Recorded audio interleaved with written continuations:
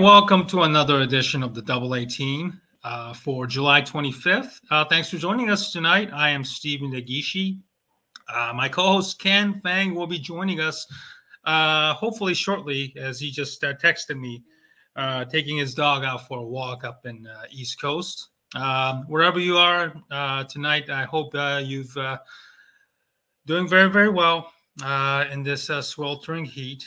Full disclosure, I had COVID a week ago, and I got to tell you, if you know somebody who got COVID, or if you went through yourself, let me tell you, I wouldn't wish that on any enemy, because it really kicks your ass. And thankfully, I am boosted, and my symptoms were somewhat mild. And Ken knows about the situation already. And Aldo just found out about it while he was gone on vacation. For those of you who were not familiar with the situation, we were like, hey, where's Aldo? Yeah, he's been on vacation. He's back with us. He's helping us produce our show tonight. And we're really, really excited about it. And on our show tonight, the familiar faces and names within the Chicago media. Teddy Greenstein, who used to be a reporter and a columnist with the Chicago Tribune, now working for PointsBet. I'm sure a lot of you who live in a state where sports gambling is legal may have seen or heard a PointsBet commercials. And yes, that's where Teddy works now. And we're really, really excited about talking to Teddy about his career in Chicago, the current state of media, sports gambling. And he just came back from a trip to a British Open himself. And we're going to be talking about the ongoing saga between the LIV, the new tournament that's been backed by the Saudi government, versus the PGA, where it's endgame, and so forth, so forth. And then Ted is the only guest for tonight. So Ken and I will have a couple of monologues to catch up, including obviously the NFL training camp starting yesterday or today in many, many places. I believe the Bears will kick off this week. This network will cover a lot about the Bears going forward, obviously. Aldo has got a lot of shows lined up pertaining to the Bears. He already did a show this afternoon with Greg Gabio about the upcoming training camp and where things stands with the Bears as well. So we look forward to doing a lot of Bears contents as well as the NFL moving forward as well. And joining us is my co-host, Ken Fang. How are you, Ken? Hi, Stephen. How are you? Sorry for the delay.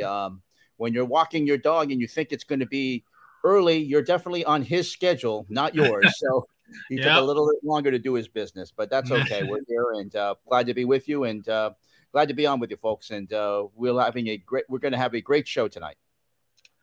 Without a doubt. Thank you for joining us, Ken. I was just talking about my bout with COVID and just how difficult it is. Even if you're vaccinated, and how just tough it is for some people, and I'm in the mend right now. So there might be a time where I might mute in and out because I'm coughing, full disclosure. So I hope those watching us tonight will bear with me for the duration of the show tonight.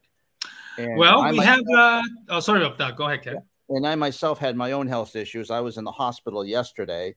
For those of you who don't know, last month I was off for both of our shows last month because I was having kidney issues and also had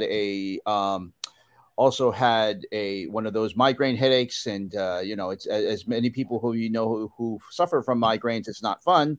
And I hated to back out at the last minute on Stephen and Aldo, and I'm here now, and glad to be with you. And go ahead, Stephen. I know you had something to say, so I'm sorry to have interrupted you. Oh, no problem, Ken. I know you went through a lot, health-wise yourself, and we both have our issues, but we're both happy to be back on the air tonight. And joining us is, as I was saying, former reporter, Tribune columnist, and now with PointsBet USA, Teddy Greenstein. Teddy, thank you for joining us tonight. Appreciate it. My pleasure, guys. How are you? Well, we were talking about our health issues and how we're both kind of, running on fumes of sorts. But we're very, very excited to have you on, Teddy, tonight. I got a bit of a summer cold myself. I don't think it's COVID. I had COVID a couple months ago. This cold has been worse than the COVID. So if I sound a little raspy, that's why. Well, you're forgiven, Teddy. And appreciate it. Thanks, Ken. Not a problem. We'll forgive you in advance. There you go. Good to talk to you, Teddy. Thanks for joining us. Teddy, you used to write for the Chicago Tribune.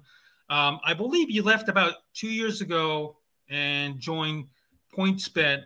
Can you give us what went through your decision making in leaving, the traditional media and go to PointsBet, which we all know is one of the big names in the sports gambling nowadays? Yeah, I'd love to. And it's funny, when I left the Tribune after 24 plus years, a lot of people asked if it was bittersweet. And I said, no, it was totally sweet. So what happened was, it was right around this time 2 years ago where I got a PR pitch, and it went like this. It said, hey, there's this Australian-based online sports book called PointsBet, and they are going to introduce Devin Hester as their Chicago face. Do you want to break the news and write about the company? And I said, absolutely. So I was the kind of guy who ran the NFL book pool in high school. I was always wanting to write about the industry, and any opportunity to do so, I would. And during football season, I would pick every Big Ten football game against the spread, not straight up against the spread. So this is like a very familiar second language to me. So I wrote the story, got to know a lot of the top executives at PointsBet, including the CEO, Johnny Aiken. And he said, hey, we'll be back in town in a couple of weeks when PointsBet is becoming legal in Illinois. So we met out at a sports bar near the United Center, and it was like meeting your spouse. You just know things are going great. I wanted to leave the newspaper business. I wanted something new after 20-something years of doing a lot of the same stuff. They wanted somebody who could theoretically, talk on camera, write scripts, appear on Golf Channel, somebody who loves sports betting in every part of it, and somebody who was in Illinois, because Illinois is actually PointsBet's strongest state. We have about a 10% market share here. Oh. So it worked out smoothly, easily. And loved my time at the Tribune, got to cover 11 Masters, got to do a lot of great college football, college hoops, NBA, Cubs, Sox, all the good stuff. But it was time. Yeah.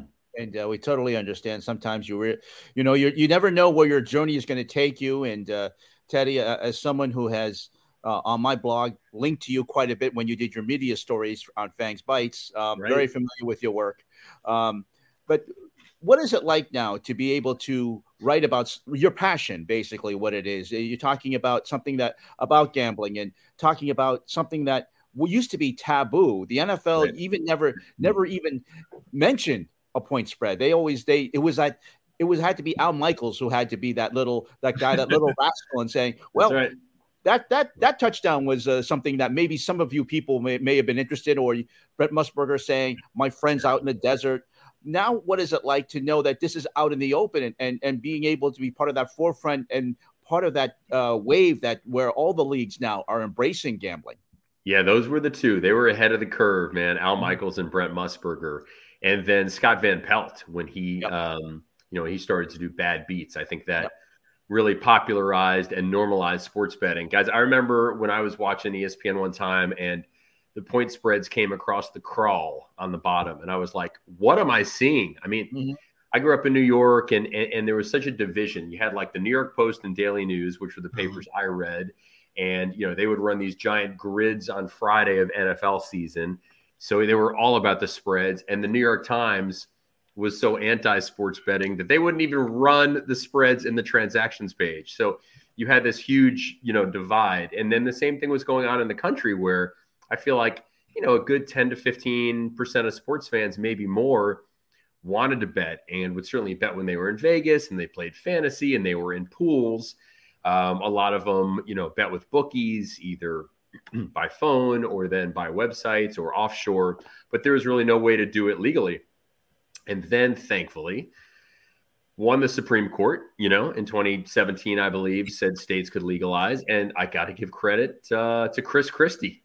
I don't like a ton of what he did, but that guy pushed sports betting, and New Jersey was the first state, and we have a big presence in New Jersey. So if not for him, I'm not sure where we'd be right now. But right now PointsBet is in 10 states. We hope to be in probably 15 quite soon. Louisiana, Maryland, Ohio, a lot of states look very positive for sports betting in the future, and hopefully it'll be way beyond that.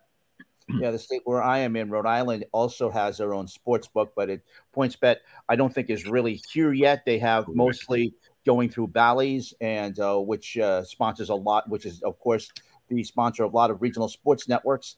Massachusetts has just pretty much approved the sports betting. Oh, thank you.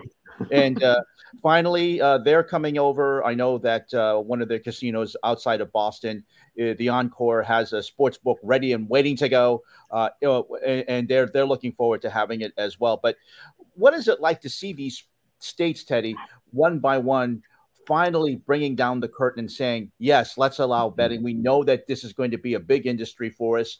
Yes. We can get taxes from it. We can get money and revenue from it, balance our budgets. What is it like to see all that after? I mean, we've all seen it. Stephen and I, and you have all seen it, that how taboo it was to talk about this. And now it's all out in the open. Exactly. And I know it drives non-bettors crazy to see all the ads. Just like, 8 or 10 years ago, people were just losing their blankety blank when they would see all these daily fantasy sports ads. I get that, but sorry, it's paying the bills. We're the ones that are buying the ads, and a lot of people are interested in this stuff. So, I was in Boston for the U.S. Open, the golf, and just can't believe that, Massachusetts still doesn't have legal sports betting. I mean, I think that's per capita has to have the most bookies in the country. It's such a betting town, and it just seems like such a waste. For the longest time, you guys heard of the stories about how New Jersey was legal and New York wasn't legal. So folks from New York would go across the GW or the Midtown Tunnel and bet, and then New York became legal, and now they're raking it in terms of tax dollars. Another state that I cannot believe is not legal yet is Wisconsin. So a lot of my friends who are Wisconsin residents will cross the border or maybe see if I'll proxy bet for them. But yeah, it seems inevitable. If you're a state, especially a state that borders ones that have sports betting, why are you not going to do this? I mean, it brings all the betting above board. It's really exactly the same as marijuana. Like, people are going to smoke pot and they're going to want those products. So why not legalize them, tax them? The quality of the product improves, and there's a societal benefit. So I'm a little surprised more states haven't come around yet, but it looks like a bunch are coming. Regarding PointsBet, obviously there's so many sports books now on television 24/7. And what separates PointsBet compared to the other competitors, in your opinion? Terrific question, Stephen. I'd say a few things. Our name comes from an alternate style of betting called points betting. Not a lot of people do it. I think it's super fun. It works as a multiplier. So, for example, let's say you think that Justin Fields of the Bears is going to have a huge game. His over on passing yards, let's say it's 200. Let's say then you bet $5 a yard, okay? If he throws for 210 yards, that's 10 times 5, you get 50. Oh. If he throws for 220 yards, that's 20 times 5, that's 100. Oh. So it applies to statistics, over-unders, spreads, in golf, we have a thing for finishing position. So, if you think Rory is going to finish, say, better than 28th, and you go $10 a spot and he finishes 8th, you get your stake times 20, 28 minus 8. So points betting is one major thing. Another thing we do is we push parlays really well. We have 2 daily parlay boosters. One is a same game parlay. One is any parlay you can think of. So you place 3 legs or more, suddenly it goes from plus 700 to maybe plus 765. And then the other thing is we want to be the home of live betting, the home of in-play betting. So we are putting tons of money into our technology. I believe we're still the only book where you can do a live same game parlay. So let's say it's, between the first and second quarters of a Bulls game, you can place a parlay during the game. So I would say those are the 3 things. And also, honestly, customer service. Like, look, the big boys are where they are. They have the 30% market share. We know who they are. Then you've got your BetMGMs and Caesars, and they can give you hotel rooms. So what we have to do at PointsBet is provide incredible customer service. And that's actually half my job now. Half my job is content, and half my job is player development. So I'm bringing in clients and then giving them the best service possible. We're speaking with Teddy Greenstein of PointsBet, the Australian betting company, and we heard a little bit of a pitch of what Teddy does over there. And Teddy, some of the most popular sports that you're seeing bet by your company, what are those at this point? Well, I always ask people this question, and very few people get it right. So if you guys were to wager on which sport we take the most handle on, what would you say? I'll say tennis. I'll say golf. Incorrect on both. It's actually basketball, just because of the sheer numbers of NBA and college games. I like that golf answer, though. I wish that was the case. As a big golf bettor. I know. But tennis is extremely popular. Live betting on tennis is huge. I was a pretty significant Wimbledon bettor. Was hoping Ons Jabeur would take it down on the women's side.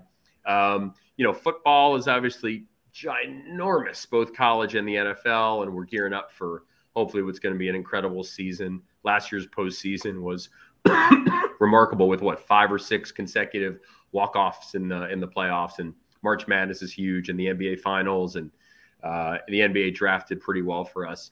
Golf and tennis are significant, as is baseball. And then, we see little fringes of, say, Olympic sports, rugby, Australian rules, football, things like that. So we offer a wide array, pretty much anything you can think of other than horse racing. And we certainly would love to be able to offer the Kentucky Derby one day.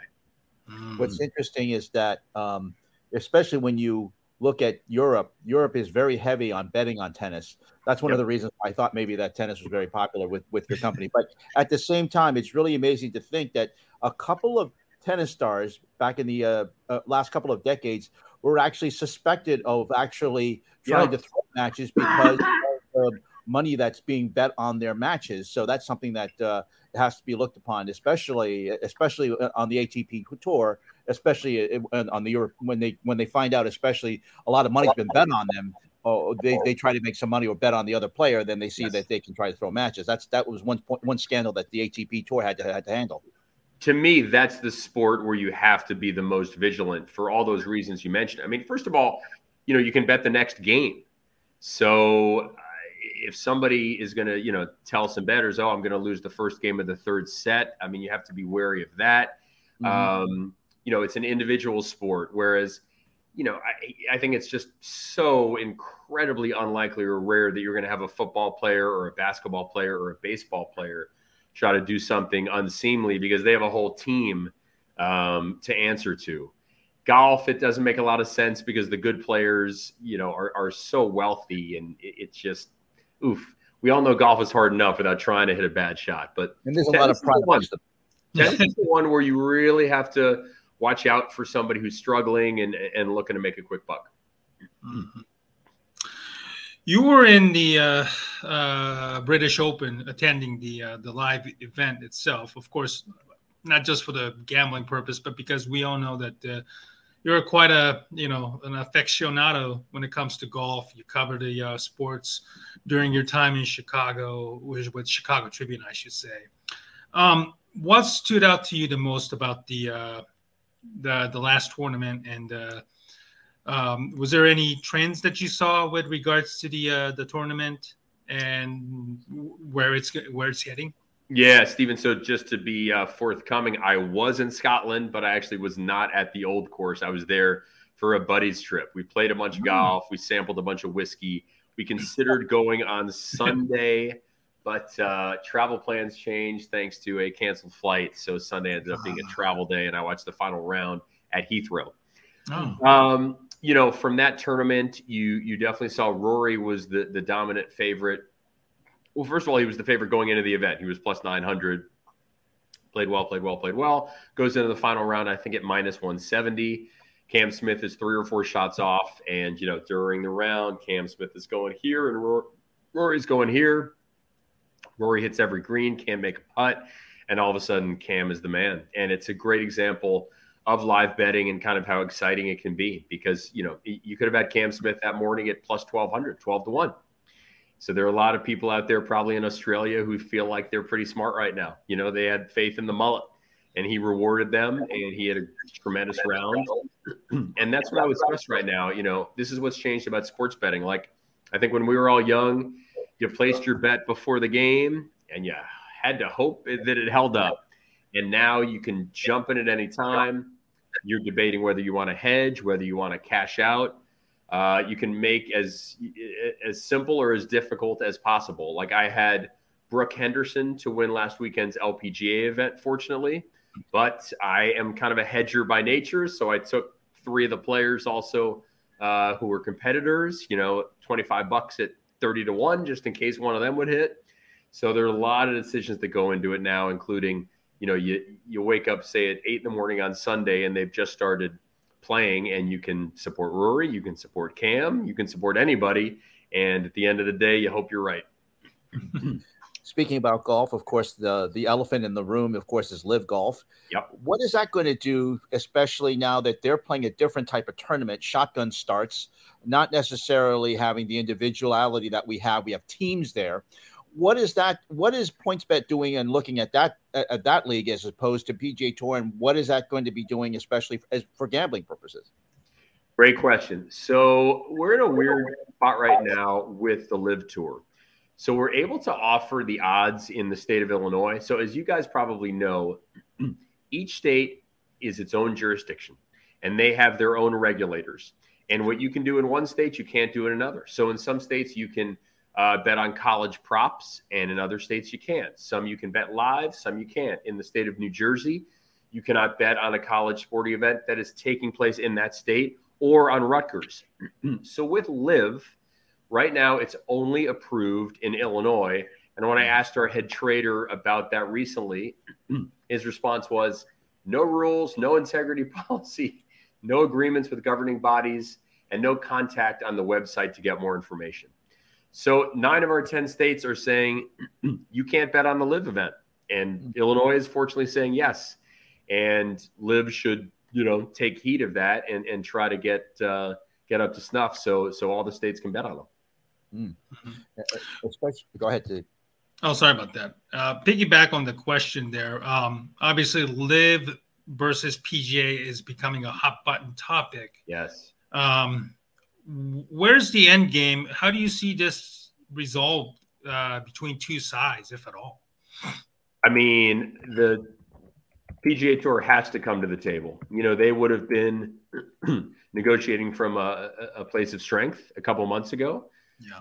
But they played hardball and lost. Money talks. And I think people just assume that, these guys are going to be so reviled by Saudi money that they're going to all, turn it down, and the threats to not play in the Ryder Cup and the potential threats to not be able to play in the majors would be enough to keep them away. And that turned out not to be the case.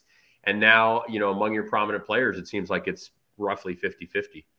So I think the PGA Tour has to be realistic. There are a lot of weeks on tour where there are not great fields. So, if the tour can say, okay, you guys can have these 8 weeks, hopefully Live will not come back and say, okay, we need 12 weeks and not be unrealistic about this. And hopefully both tours can coexist. I was saying to a lot of people early on, this is going to be more formidable than you think. And everybody who's saying, oh, live is the worst thing, how dare you? I would just say, well, if somebody offered you 10 times as much money to work half as much, would you say no? It's easy for people to rag on it if they're not being offered the money. But if they were, I think a lot of people would say yes. Yeah. And especially we're at this point where it's kind of a wild west situation, but eventually will settle down. So you're thinking that the two can coexist at some point. I think so. Yeah. I mean, for example, there's a live event in the Chicago area.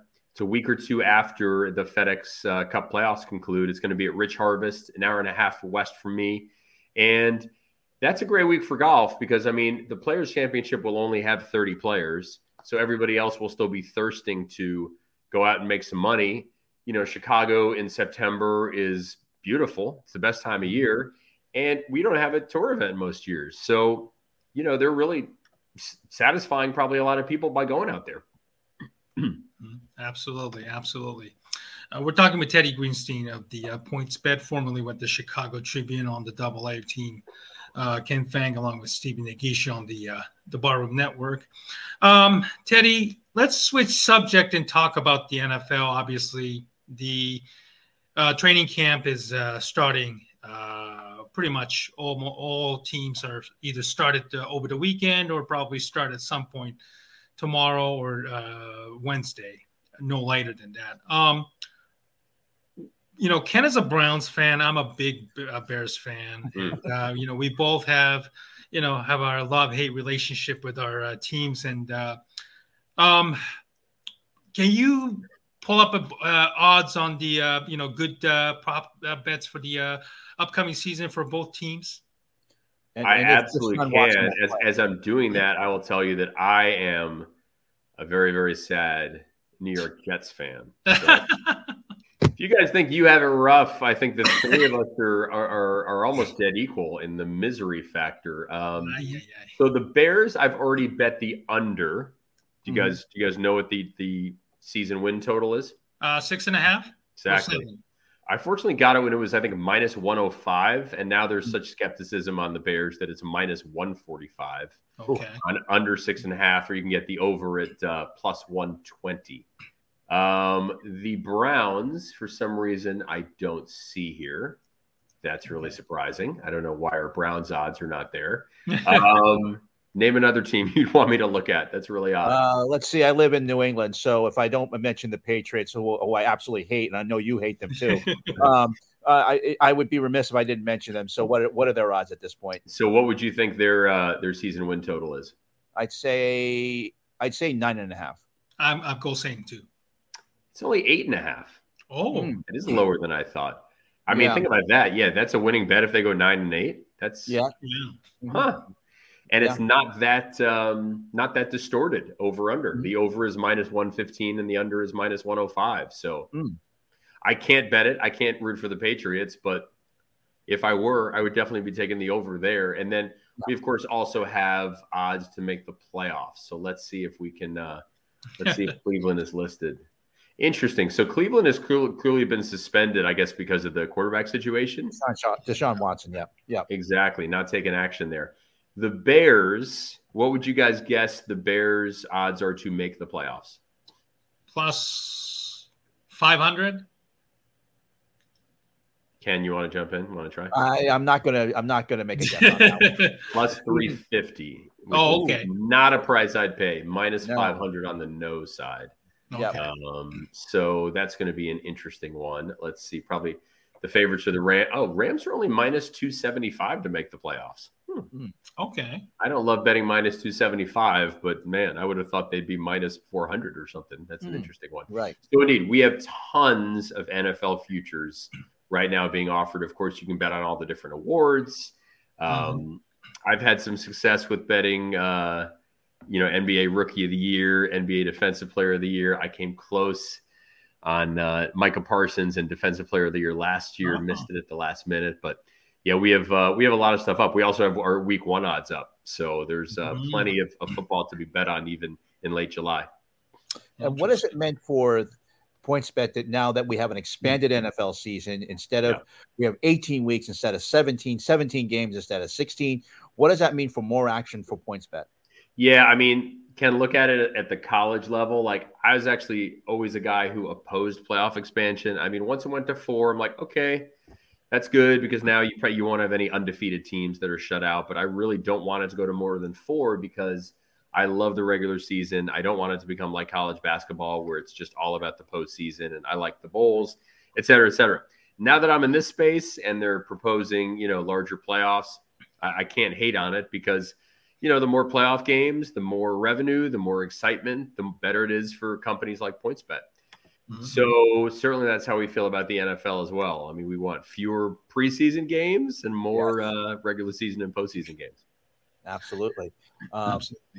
And in college, let's talk a little bit about college football. And of course, another 800-pound gorilla is the Big Ten and its expansion, and taking USC and UCLA, two Los Angeles teams, and expanding its market. And of course, there's also that other 800-pound gorilla, whether they get Notre Dame or not. What would that mean for PointsBet if actually you get more teams at 2 super conferences? Yeah. And what would that mean if and seeing travel all across the country for conferences, and that comes a factor? What would that mean for PointsBet to see all that type of action? I think then it depends on when the states approve sports betting. And another one, I can't believe like Texas doesn't have it yet, right? Yeah. I mean, it seems like Texas and Florida, the states where anything goes, amazes me. But like pretty much none of those schools in the SEC have legal sports betting that I know of. So hopefully that'll change. Hopefully we'll get California, hopefully Texas, because right now there are just so many giant markets, especially where there are big time college teams that are not being serviced. Hopefully that's going to change. Mm-hmm. Are you worried about, maybe the cozy relationship, obviously with the pros and, the sports betting? You mentioned about college. We've always known that there were some kind of point shaving scandals that always existed in college sports and even in pro sports. Now that it's become so regular and prevalent, are you worried about maybe there's a fine line that's kind of being gone between the maintaining the integrity of the game versus the money that is being thrown around? Football, I don't worry about in the slightest bit because of NIL, so name, image, and likeness. So, I mean, 10 years ago, 5 years ago, maybe you would have had a All-America running back who feels like, hey, I'm making all this money for the university and I'm not really seeing any of it beyond tuition, room, board, books, stipend, et cetera. And where's my piece of the pie? Well, now they're all rich. So if you are, if you have any kind of a name in college sports, you're making a ton of money. So you'd be insane to purposely fumble or somehow screw up. I mean, you'd be tainted. You'd never have a pro career. There's almost no upside to it. Mm-hmm. Mm-hmm. Yeah, absolutely. And the fact is that, it's one thing for a basketball player to miss a free throw, which is what we saw in the Boston College point shaving scandal. But it's another thing, as you mentioned, with 11 guys on a team, for them to totally try and influence that game. I mean, it's just going to be so difficult. You just can't really do that. So, I mean, I know that we've seen TV shows saying, oh, yeah, the wide receivers is going to drop a pass in the fourth quarter. But to actually make that type of execution is just so difficult, especially when you have so many players around him and a lot of pride going on, and you're trying to win a Super Bowl or trying to win a national college football playoff game. Yeah, there's too much pride in that. Everything's on film. Everything is examined. People talk to. I mean, if there's a player who's using a bookie in college, that I just don't think it's going to work. I mean, people have phone records. It would be virtually impossible nowadays. Right. It would not make any sense to throw away your entire future to try to make, I don't know, whatever a bookie would pay, a couple grand to try to, fumble away or drop a pass or something like that. That would be nonsensical. Since you're still well connected with the Chicago sports scene, I wanted to ask you a couple of Chicago-related sports questions. I think you were recently quoted on Sports Talk Chicago YouTube show. You were very high on Justin Fields, correct? Yeah, high on him, down on his supporting cast. I think this season is just all about his development and keeping him healthy. But to me, if you put Justin Fields in a great situation, there's no question that he would thrive. He's got everything you want. He's got intelligence, size, arm strength, athleticism, work ethic. I mean, there's nothing missing to be a top 10, top 15 quarterback in the league. Mm-hmm. Absolutely. And you can't have him running around for his life in his rookie season. I mean, that doesn't, well, you don't get any confidence whatsoever. You could be the greatest quarterback coming out and win 3 Heismans out of college. But when you have a supporting cast like that, you're going to have the type of season that Justin Fields had. I agree with you. I think he shows the talent. He has the acumen and the arm to actually thrive in the NFL. The Bears have just got to get the talent around him to make sure that he can thrive in that situation. Yeah, get the talent, get the coaching, get the O-line, get the receivers, and even have a good defense. Because if you don't have a good defense, that's where you're always playing from behind, and they can load up on you. If you're down 14-0 every time in the second quarter, that's not a good recipe either. No, Matt Nagy's certainly the culprit, and obviously, I think a lot of us are ready to just wash our hands off and just pretend that this is the actual rookie season under a legitimate head coach. Moving on to the Cubs, the trade deadline's probably next week, I believe. And who do you see the Cubs pretty much trading away? The usual suspects: Contreras, Happ, Robertson. Anybody else am I missing? And where do you see the Cubs? The current state of the Cubs, and are the Ricketts are just basically praying that the minor league system comes through and just do nothing at this point? It's so sad. My girls are 14 and 10, and we live in walking distance to Wrigley. And if I say, "Can you name one player on the Cubs?" they can't name one player on the Cubs. My 10-year-old's going tomorrow, and she's like, "Oh, my only jersey is a Rizzo jersey." I'm like, "Don't worry about it. That's cool. That's cool when you have a jersey of a former player. That shows, you've been a fan longer than 10 minutes." But yeah, it's very depressing there. The only good news is when I'm trying to buy tickets for PointsBet clients, it's incredibly easy. Some years you would have probably had to shell out a couple $100 each for a ticket, and that's not the case anymore. But it sounds like Wilson Contreras is going to go, and it's just very disappointing to have a large market team that's suddenly acting like a small market team. It is. Exactly. And apparently, although we found out that the PointsBet has the Browns, if I can, 3,300 to win the NFL championship, the Super Bowl. And of course, that just goes right to my heart here because, it's going to take a long while for the Browns to get going. I can talk about their quarterbacking situation till I'm blue in the face, but that doesn't surprise me. Your thoughts, Teddy, on that one? Well, I mean, what is happening with Deshaun Watson? Yeah, we don't know. It all depends on what the commissioner decides to do on that situation, and if he's going to suspend Watson for half a season, 4 games, the whole season, and then of course Baker's been traded away, so they don't really have a quarterback in case of Deshaun goes. So the Browns really messed that whole thing up, and even bringing on Deshaun in the first place and pretty much saying Baker goodbye. So I don't know. That whole organization is a mess right now. It is. I can relate to that as a Jets fan and a Bears observer. You see the teams that do it wrong, and they just get trapped into these bad decisions year after year. Mm-hmm. Absolutely. Teddy, I know that one thing that I became a fan of yours when you were doing a little bit of the media beat for the Tribune. You and Ed Sherman would combine on that one. Right. You'd be writing about what's going on, and I through your work, I became pretty much a purveyor of the Chicago sports media scene, whether sports radio, whether it was TV, and who's covering what. And of course, now Chicago's got a couple of regional sports networks in Marquee and also NBC Sports Network.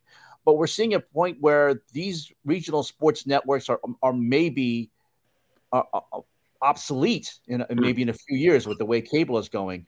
As someone who has covered this beat, What is your take on these regional sports networks? And will Chicago, maybe will a gambling company perhaps get some local rights down the road?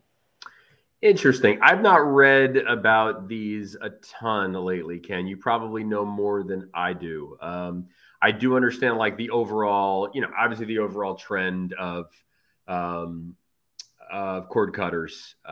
People come out of college now and they wouldn't even consider what I do, which is to pay $180 a month for DirecTV and 4 DVRs in the house and just to have a traditional package. So I can certainly see where the problems come in. I mean, I did cover the industry a ton when the Big Ten Network was coming in, and there was a lot of skepticism because BTN hadn't signed up with Comcast. They had with DirecTV, so I knew I'd be able to watch it either way. And then, NBC Sports, I mean, the Cubs obviously broke away from that network, but if you're still offering the Bulls, the Blackhawks, and the White Sox, I think you are going to have a pretty good audience. Mm-hmm. Okay, so we wanted to close out the interview, but before we do that, we wanted to ask you about the book that you wrote. Oh, just happened to be wearing the quarter joke, exactly. Yeah, it wouldn't be fair to without talking about it. You got a lot of the quarterbackdads.com is the actual website. I'm going to put up a link there for people to look for the book, or if they're interested in the reading about the book before the football season. Thank you, Aldo, for pulling it up there. Yeah. Tell us about the book itself. I can kind of get the idea of the book. We can always think of somebody most notably Todd Marinovich's father being the the guy who had a hands on everything that he did, and obviously, didn't really pan out. But are there any, other examples that a lot of us are probably not aware of, or, is how prevalent is the issue with the quarterback dads, not just with quarterbacks, but in other sports in general?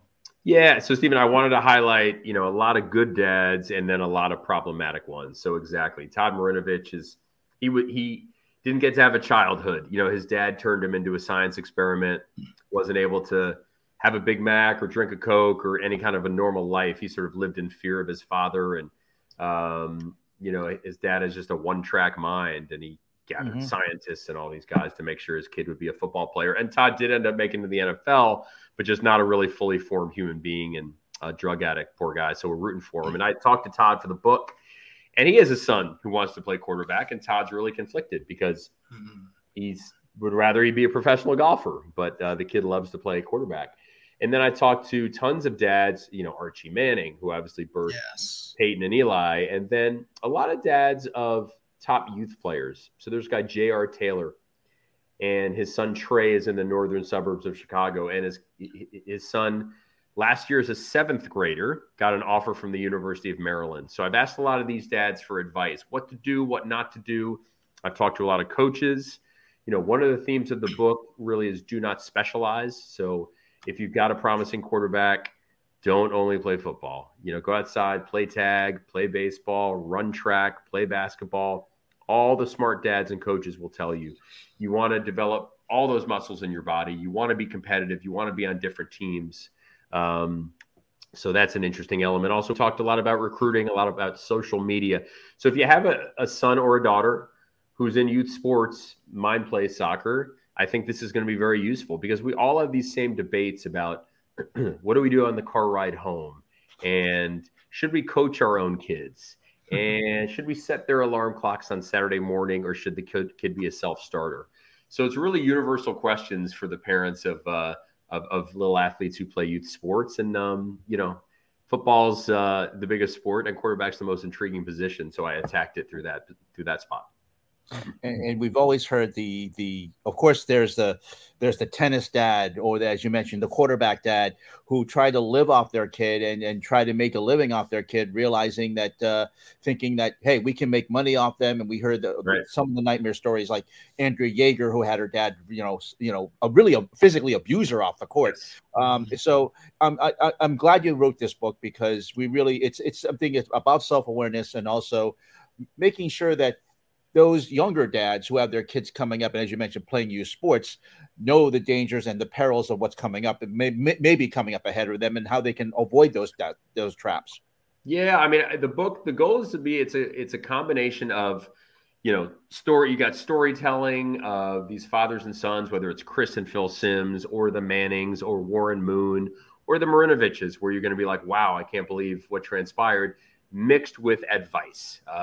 JJ McCarthy, who's the quarterback at Michigan, I have a big chapter on him and his dad, Jim McCarthy, who was really a model quarterback dad in a lot of ways. So I think people are going to take a lot of, tips from it. And then, hey, if they want a really good looking quarter zip, they can go right on that website, QBDads.com. They can get the book. They can get some gear. If they want to buy an autographed copy, they can just DM me on Twitter at Teddy Greenstein. And as we gear up toward football season, hopefully people are going to want to read about these guys. Well, Teddy Greenstein of PointsBet, we thank you for coming on with us. Thanks for talking to us about all things about gambling and a little bit about Chicago sports and golf. We really appreciate it. We'd love to have you back on as we get closer to football season. Those were great questions. Love the conversation. Stephen, Ken, have a great night. Thanks for having me. Thank you, Teddy. Thank you, Teddy. And the AA team will continue right after this.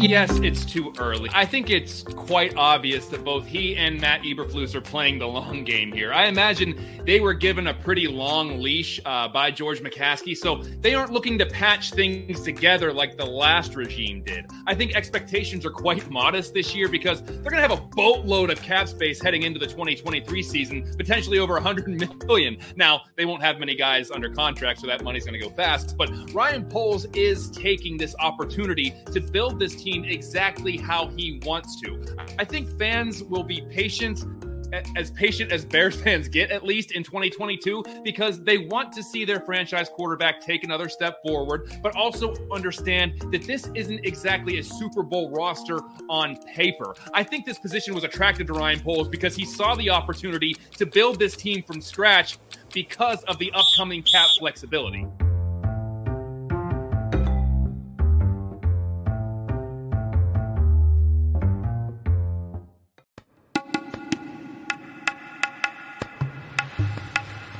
I don't know why people don't talk about this more, is Oracle Park in San Francisco. Like, that's just such a neat field. Like, just the whole aspect of it.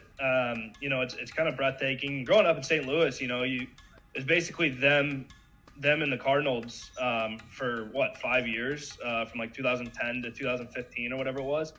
It's just back and forth. So, you see that park growing up in the postseason all the time, and I walk in, it's like, holy cow, man! Like, this is sweet, and like the atmosphere, the fans are unbelievable there. So I was fortunate enough to go to an NL Park, out west, which not many guys get to do in their first season. Catch this episode of South Burbs Hitman on Demand wherever you get podcasts, or head over to YouTube and watch the video stream, and make sure you subscribe so that way you don't miss out on any of the Barroom Network's live programming.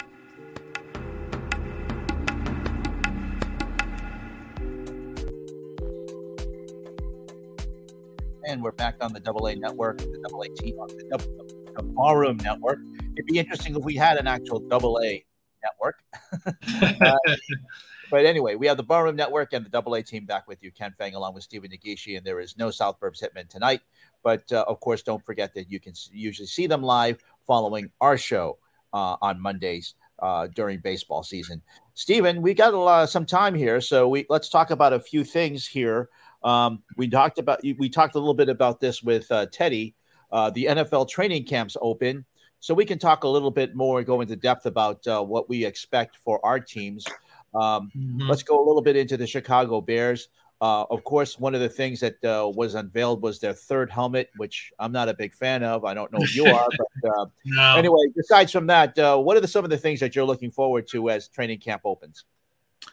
Well, there are a couple of news that broke today. One being the mayor's mayor's office releasing a rendering of the new dome over Soldier Field in their last ditch effort to keep the Bears from leaving for in the suburbs, Arlington Park, in the old, I believe, horse racing track.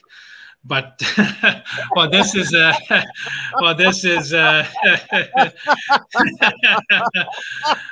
it's close. But I got to tell you, I get it, but putting a dome on top of the ones that we have right now really don't do enough justice. I know they're saying they're going to add extra 10,000 seats to it, but you're just basically putting pig in a lipstick. Let's face it, that the current Soldier Field, unfortunately, just isn't enough, isn't attractive enough, and it looks good. I'm not going to lie, but I think the deal's done pretty much.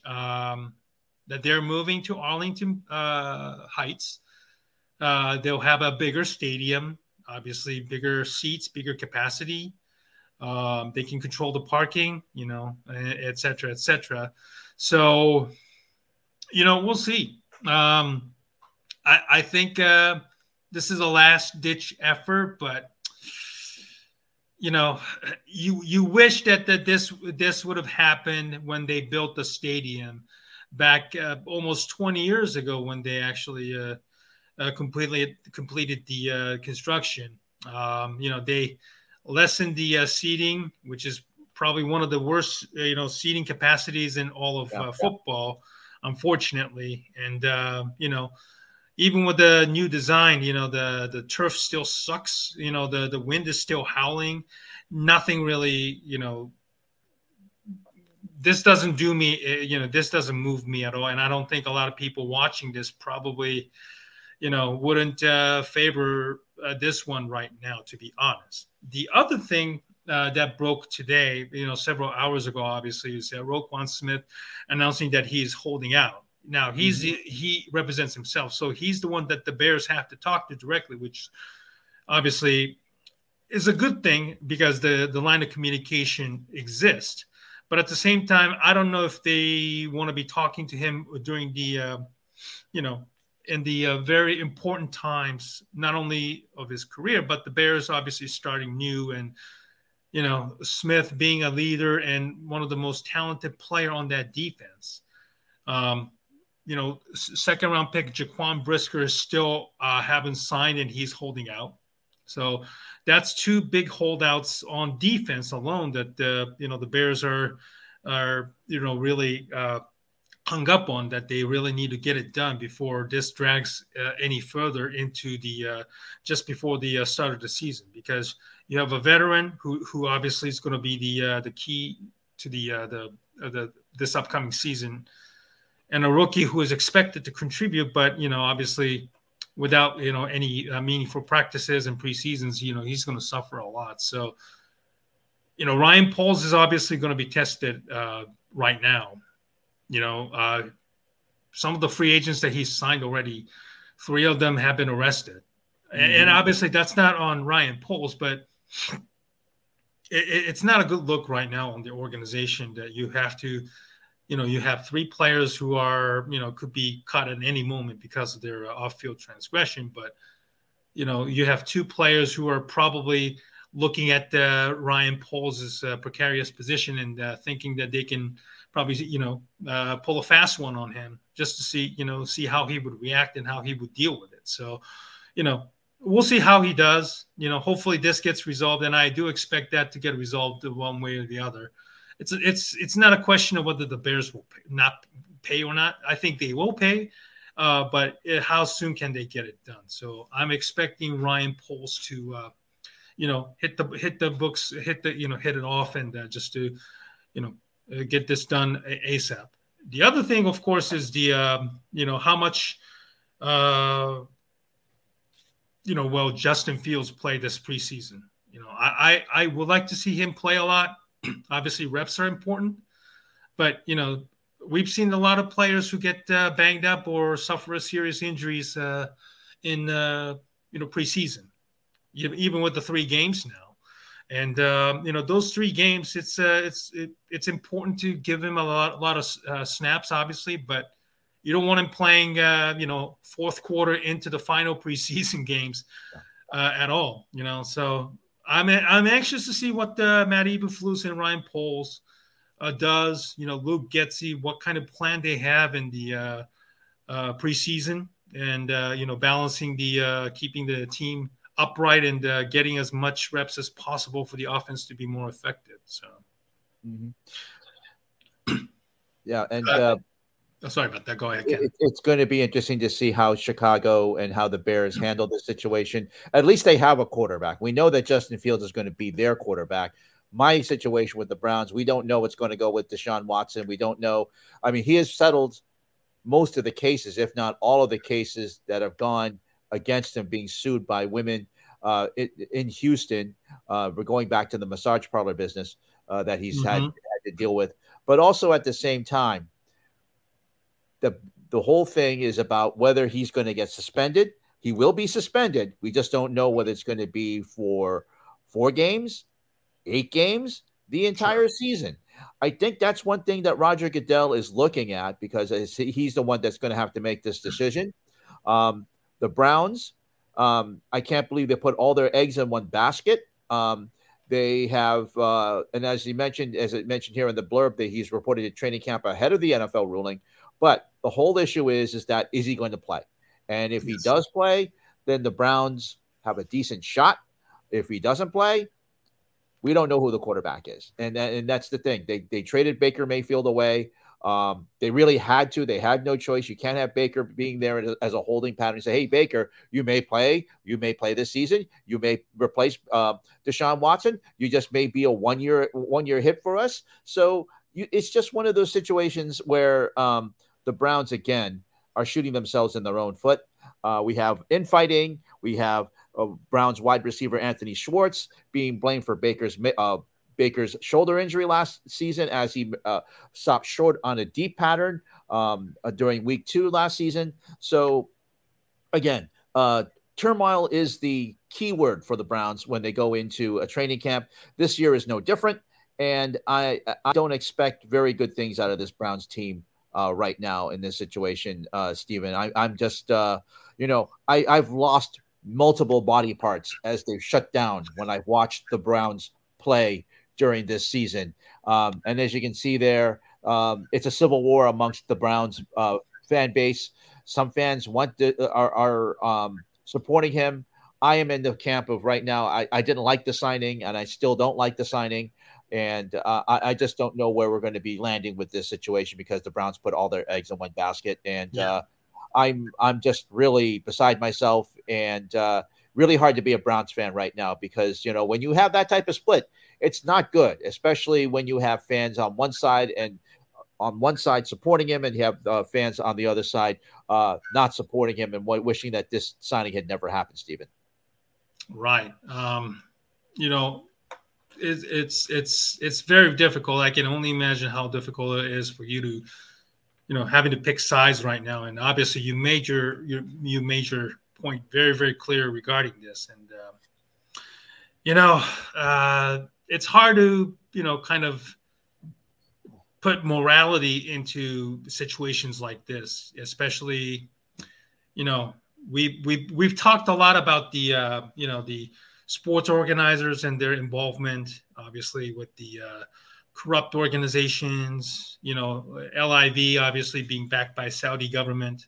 We've spoken a lot about the Olympic organizations, being very, very reckless with the whole COVID situation, as well as the selection committee, et cetera, et cetera. It's not just the organizers, but the athletes themselves. They're obviously putting themselves in a very, very a slippery slope, I should say, with what they do off the field, which it's none of our business, of course, but there are certain standards that every athlete and every organizations certainly has to meet, and obviously the NFL can't afford to let this drag on because they're going to be met swiftly with the Watson and the NFLPA, and they're going to offer their rebuttal. Obviously there probably going to be some compromises being made, but this is going to be interesting because we've had similar incidents with Ben Roethlisberger's before. Obviously he got suspended, but not a lot of extended suspension. But this is such a unprecedented number of women suing Watson and the Houston Texans, even though a couple of weeks ago, or maybe last week, I think Watson ended up settling with all the women who sued him. But the damage obviously is done, and quite frankly, if you're the Chicago Bears, these are the things that the least of our concerns right now. But it's a fine line between being morally obligated and then just being immoral. So we'll see how this ruling going forward could impact the not just the Browns but the NFL in general. We continue with the NFL, and the NFL announced today a new streaming service that they have. No, not NFL Sunday Ticket. That's the story I've been following, and I have a newsletter, the Fangs Bites newsletter, and I can tell you how to subscribe to that later on. But in regards to NFL Plus, this is basically his game plan which they had offered as a service. It was under Yahoo and under Verizon. Now it's all under the NFL Plus app. It's all under the NFL app. It's going to be a service there. It's going to be a pay service. There's going to be two tiers. One $4.99 a month, which is $24 if you want to spend it for the entire year. You'll get all of the games that are in your local market. It's not going to be out of market. It's not going to be Sunday Ticket. So if you're in Chicago, you're going to see all the games that are available in Chicago. Of course, the Bears, anything that's on CBS and your local affiliate, the primetime games, Sunday Night Football. Yes, even Thursday Night Football. Amazon is there. So if you don't want to choose to subscribe to Amazon and pay the exorbitant prices that Amazon has for Amazon Prime, you could get $4.99 a month and get that that Thursday Night Football game on Amazon, as well as Monday Night Football. It's not a bad price. I think that's an introductory price. $4.99 a month, $24 for the entire $30, for the entire year. And if you want to go to a premium tier by getting all of the on-demand programming plus all 22, the film that a lot of fantasy players like to see and a lot of people who like to watch that type of film, they get this. That's going to be $9.99 a month. I'm interested in this because maybe I'd subscribe to that. $4.99 a month is not that bad, especially for the football season.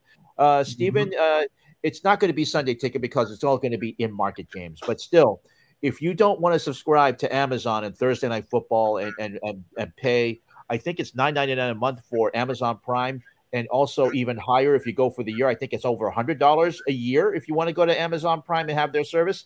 So this isn't a bad thing. It's a reasonable price to get all those games. Absolutely. I'm a out-of-state Bears fan, obviously. So, this is going to be very, very interesting and see how this work itself out. You knew this was going to happen, ESPN Plus, now NFL Plus. As you can see, as I'm sharing the screen on the StreamYard there. So what this he's going to hand his checkbook. Yeah, I think we all are, especially when you have $4.99 a month. That's to get if you're going to. It's a one-stop clearing shop for all your local games. And if you, like I said, don't want to go to Amazon, it's going to be there as well. Yeah, absolutely. More choices. Obviously, that means a lot of us will have to shell out of our own pockets just to watch a game. And, NFL's the king. The content is the king. So, obviously NFL have their own, streaming service and makes sense. And, we'll see how many people are going to jump on this. And obviously, how it will be how it will be received going forward. There are going to be some glitches, but hopefully there won't be too many to a point where we can watch the games or things like that.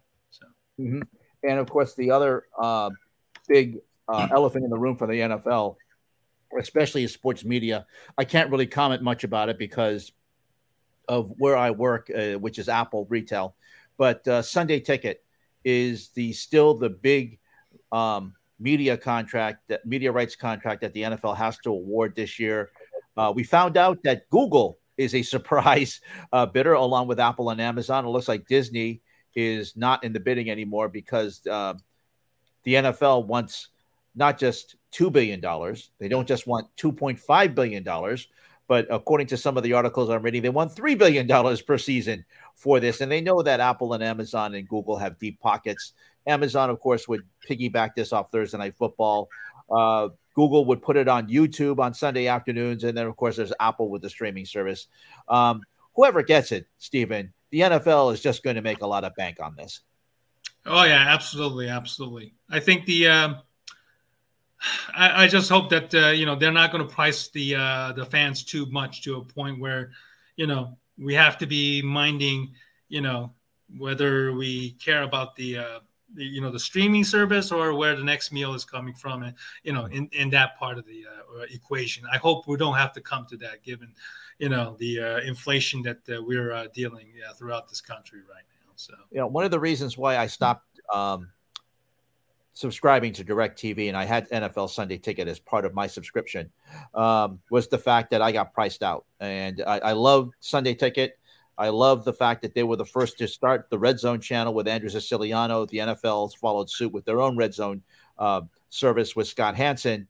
But to me, it's the only way to watch. For me, it's the only way to watch games, because when you get that taste of being of letting the NFL or DirecTV take your remote and just take it hopscotch from game to game, it's the only way to watch the games. But Sunday Ticket, if whoever gets it, I think that they are going to whoever gets it is going to offer some type of different package where maybe you can buy a different week, buy a game, instead of having to buy a whole season. So we'll see what happens on this. I know that people would love to see Google get the contract. Whether it's Apple, I can't really comment whether Apple is going to get it. I can't really but it's the big elephant in the room, and that's one of the reasons why I think Disney's not going to get it. I think I have a feeling that one of those three services, Google, Amazon, or Apple, is going to get it. They have deep pockets. They can, to them, $3 billion a year is a drop in the bucket. So, Stephen, as you mentioned, we hope it's going to be reasonably priced, but I have a feeling it's still going to be like $200, $300 per season.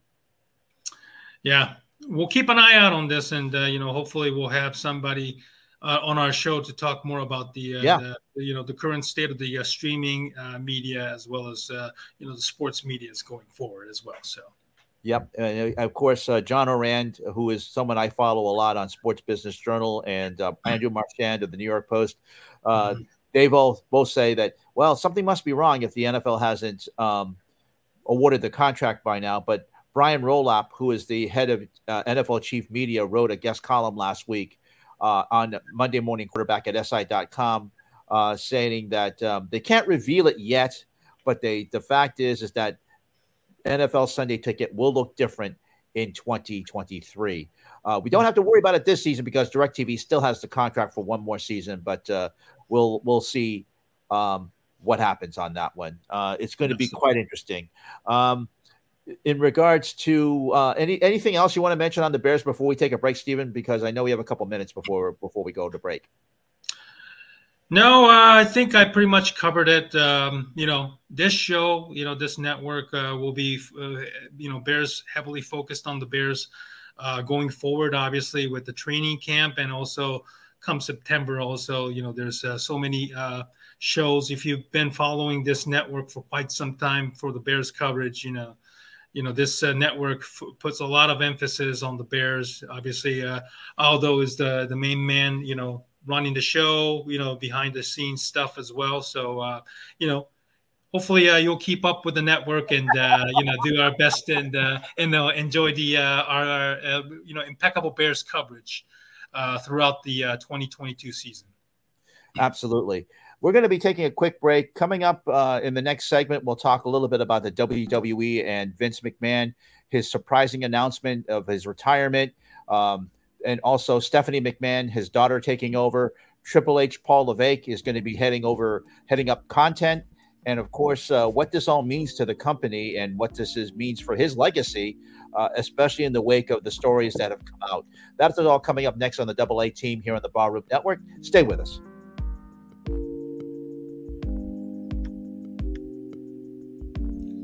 Come on, man. We're going to Baltimore. The Wire is the best show of all time. And I've never seen such riveting TV where I actually felt like I was in East and West Baltimore every single episode.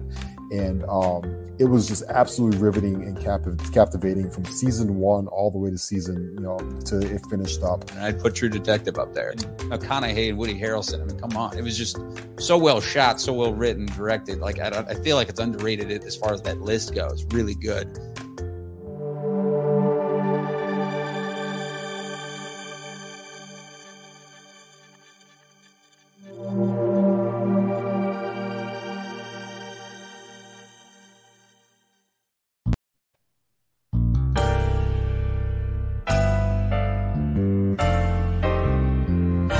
Dan, do you prefer the method of having altering?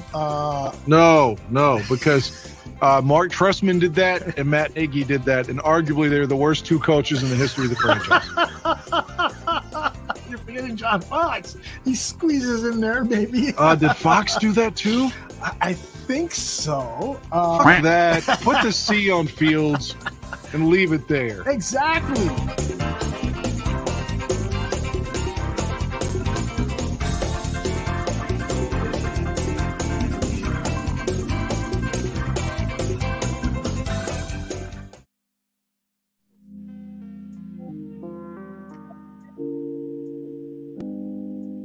Back on the Double A Team here on the Barroom Network, and Fang along with Stephen Nicky. One of the more interesting stories that came out over this past week was the sudden retirement of Vince McMahon as the CEO of WWE, World Wrestling Entertainment. He has been the face of the company.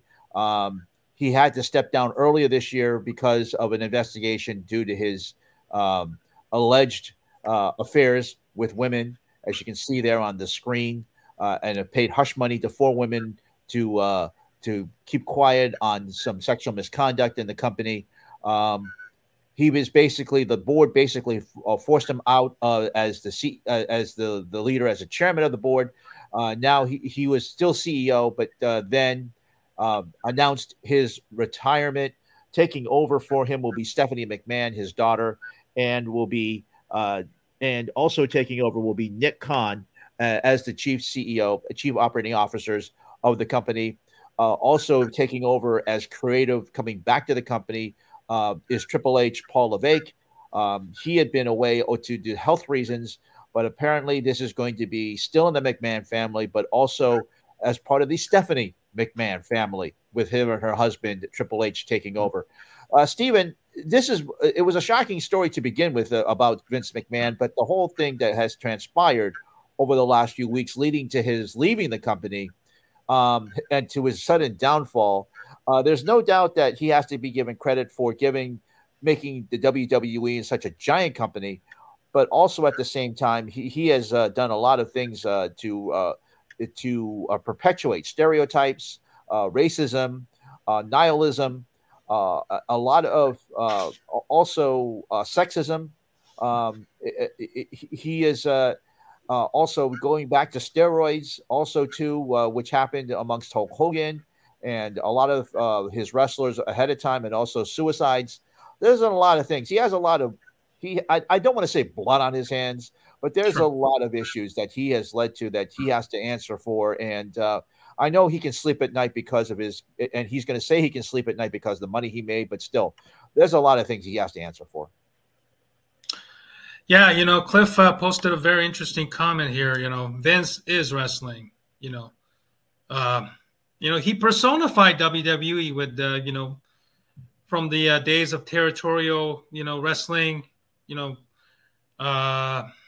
Consolidating them into one giant wrestling empire. WWF, and eventually WWE after a spout with the World Wildlife Federation. But I think at least some of us, they'd be lying if they say that they didn't watch wrestling growing up. Here's this interesting article on the Deadspin, Sam Fells. Vince McMahon is an actual American story. We watched wrestling because we really enjoyed it. At some point, we grew up wanting to be one of those guys, in ring. But behind the the glitz and the glamour, you mentioned these wrestlers wrestled constantly all over the states, all over the cities, almost nonstop. And then they ended up using, performance enhancing drugs, PEDs, and you mentioned steroids just to keep themselves in shape.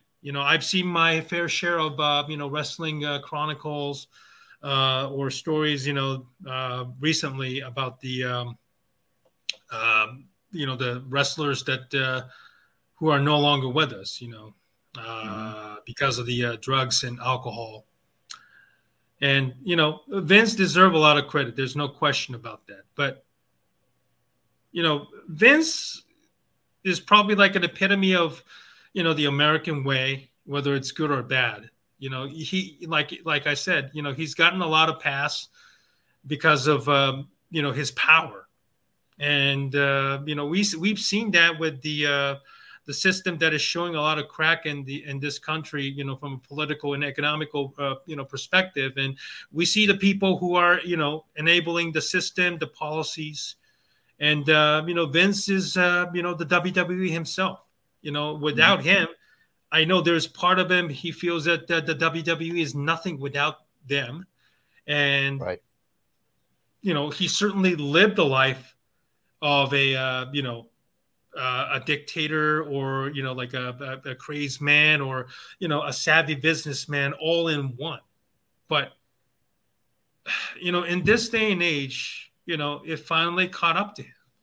And the WWE product in recent decade, it has not been good. Obviously we all know the Monday Night War with the old WCW, which was backed by Ted Turner and the Time Warner Media Group at its height.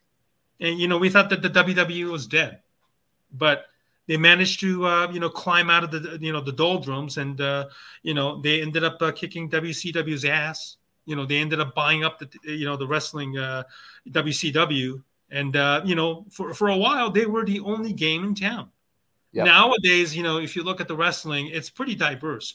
You have New Japan Pro Wrestling, and the Ring of Honor, ROH, which kind of went away and then now came back up again.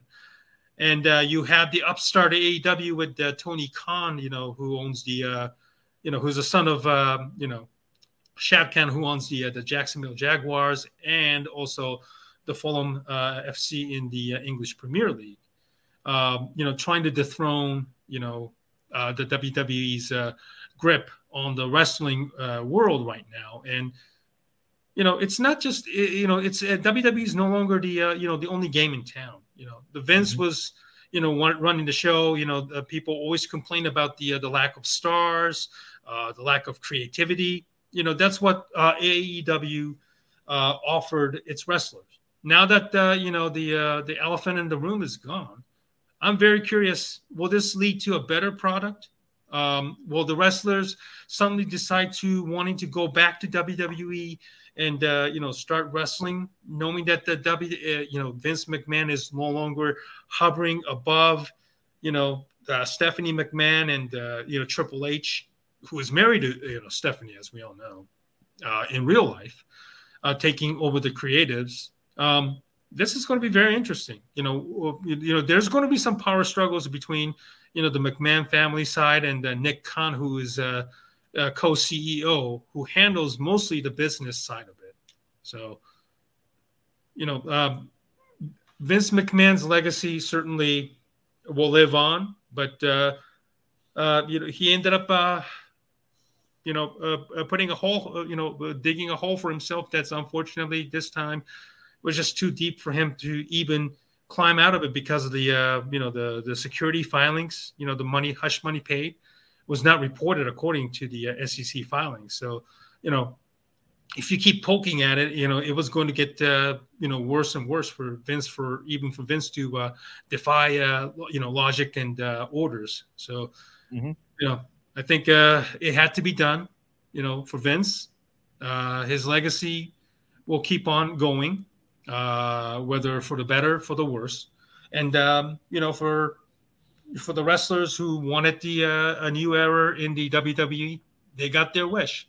Now let's see what happens with the brand new products and, the new creative storylines. Hopefully will lead to better products. It's a wait and see game right now, I guess. Yeah, and that's the whole thing. I think right now, to be honest with you, AEW is a better product. There's more dynamic wrestling. There's more dynamic storylines. Tony Khan came out with a tweet saying, "I am now the longest running CEO in wrestling history." A little bit of trolling towards Vince McMahon, of course. But sure. At the same time, I have a feeling that the competition is going to be good. Competition between the two, AEW and WWE. New Japan Wrestling has always been there. It's kind of considered not on the same level as a WWE, but at the same time, it's there. It's out there. As you mentioned, Ring of Honor was there. Sinclair basically killed it. But I think that AEW has the strength and the money to give WWE a challenge. They bought time on Turner, on TBS, and they're doing very well on Wednesday nights. And I think that this is something that we'll keep an eye on over the next few years, because this is not a marathon. This is not a sprint. This is a marathon between these two companies. And we saw what the competition did in the 90s between WCW and WWE with Monday Night is Raw and Monday Night Nitro and Monday Nitro. It was great television for a while for those wars. But of course, as you mentioned, Vince bought up WCW, which led to a monopoly for a while.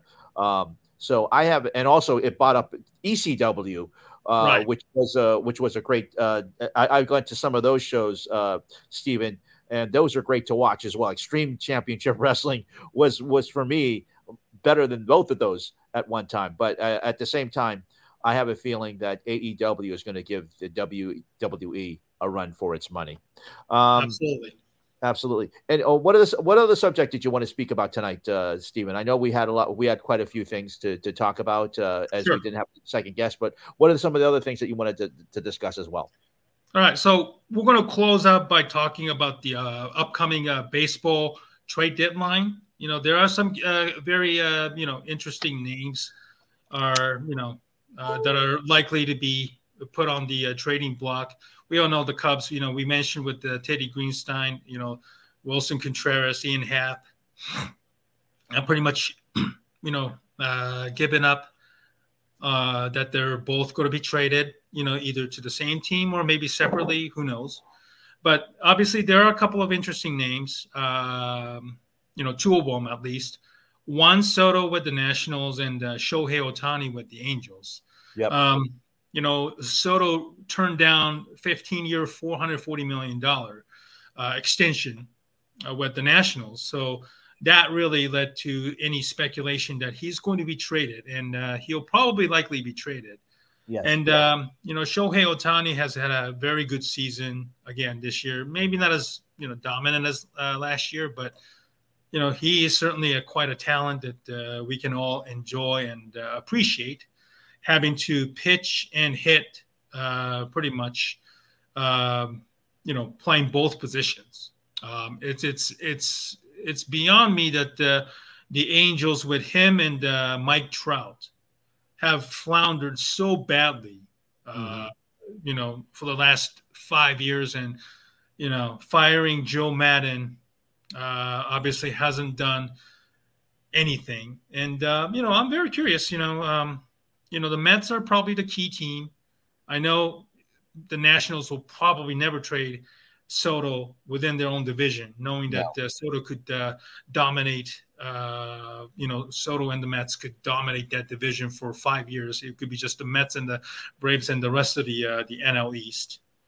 And then, what are you going to do with Shohei Ohtani? He's a free agent after next year. The Angels are floundering. Artie Moreno, the owner's, a terrible owner. And, do you give up something for him now? Or do you wait until next year, when, he becomes a free agent eventually? And what do you do with a player who plays two positions? What's his value? $50 million, annually, making him the highest paid player. 25 as a pitcher, 25 as a hitter. It's a difficult conundrum, because when you go to a place like New York, whether it's the Yankees or the Mets, as he's being rumored to, will they be able to let him play both positions like he is right now in the Angels organization, without much pressure? When you go to New York, that's a different animal. So I'm very curious to see, where things stands with Juan Soto and Shohei Ohtani. Personally, I don't think Ohtani will be traded, but in the offseason, then that's a different story, in my opinion. Right. Well, and where I live, of course, the Red Sox have, after a great month of June, have pretty much spit the bit. Got pretty much played a horrible weekend in New York right before the All-Star break. Got swept by the Toronto Blue Jays, including a 28-5 split this week. Really horrible. They were considered, I think, at the end of June, considering themselves, putting them back into contention in second place and in the wild card running, thinking that they would be buyers in the trade deadline. But now the way they're playing, I think they're going to be sellers. Xander Bogaerts has to think that maybe he is on the chopping block to be possibly traded. The pitching has been absolutely horrendous. The play in the field, not going after a ball that's spit out in center field and allowing it to be an inside the park grand slam home run. I can go on. I know Chicago fans are kind of happy to see this to Boston. I don't blame them. But at the same point, I just think that the Red Sox really need to, I know they constantly want to be with the Yankees. I don't think they're going to be part of it this season. The Yankees are just way beyond what they can catch this season. I just think that they have to do some selling, maybe let some of the young kids from Worcester come up and play, and then just cut their losses. And maybe they have to fire the manager. Maybe they have to fire Alex Cora, because I don't think they're listening to him. I mean, Cora did a great job in winning a World Series with the Red Sox back in 2017, but I'm really thinking now that they're not listening to him. The play is just horrendous. The pitching is just bad. I have a feeling that maybe some new blood coming into the management maybe will shake this team up. I don't think they're going to win the division. I don't even think they're going to go to the playoffs, but I think they really better start selling off right now before they're just a last place team for the next few years. Absolutely. Boston's, I think, the weekend showing in Toronto was pretty, like you said, a disastrous one, and may have killed their hope for this year. So, we'll be interesting to see, where the, trade deadline, I believe, because the season started late, is next week. So we're going to be very, very curious to know where things are, and, where the organization, the Cubs included, the White Sox, they're still pretty, stuck in the mud right now. Will they make any trades to jumpstart their, the second half, and see where they go from here as well? So we should talk one thing before we go, and thanks to Tony Greenstein for coming in as a guest, Aldo, our great producer. One thing we should mention is the fact that White Sox announcer Jason Benetti is going to go to Fox. He's been calling the games on Peacock, the Sunday leadoff game, and also working college football and college basketball for ESPN. He will now become the second announcer after Gus Johnson on college football for Fox, and also be the number 2 announcer behind Joe Davis. So apparently, once again, Fox poaching young talent, Jason Minetti, who does a great job as the Chicago White Sox voice, teaming up with Steve Stone. He replaced the legend in Ken Harrelson calling the games, but congratulations to Jason Minetti, White Sox voice, and he's going to be going, but he still will be White Sox announcers. Don't fret, White Sox fans, he'll still be there. So absolutely. That's going to wrap up our show. Stephen, quickly, who is do we have anybody for coming up for next week or 2 weeks? So 2 weeks from tonight, we were close to getting this gentleman, Corey Del Mendo, who is the Cubs writer for the new Chicago media group, CHGO. If you're the Cubs fan or even a White Sox fan, I'm sure you might have gone on their website and do the pregame show, postgame show. They interact pretty well. We were close to having him tonight to talk about the upcoming trading deadline, but we hope to have him on our next show, which is scheduled for August 8th as of right now. So we look forward to talking with him about the post trade deadline, and then the of the Cubs and the way the baseball, Major League Baseball stands in the second half after the trade deadline. And so that's be coming up in 2 weeks here on the Barroom Network. Stephen, great to be on with you again. Hopefully no more health issues for either of us as we go into the fall and into the summer. We have we have some more shows, and of course you look forward to talking football as training camps begin. Thank you, Cliff, for your kind comments. Thank you, Cliff. Thank you, guys, for watching. We'll be on again in 2 weeks on the Barroom Network. This has been the Double A team for Stephen Negishi. I'm Ken Fang, Aldo DeGaudia behind the scenes. Thank you very much for watching us, and we'll see you in 2 weeks. Good night.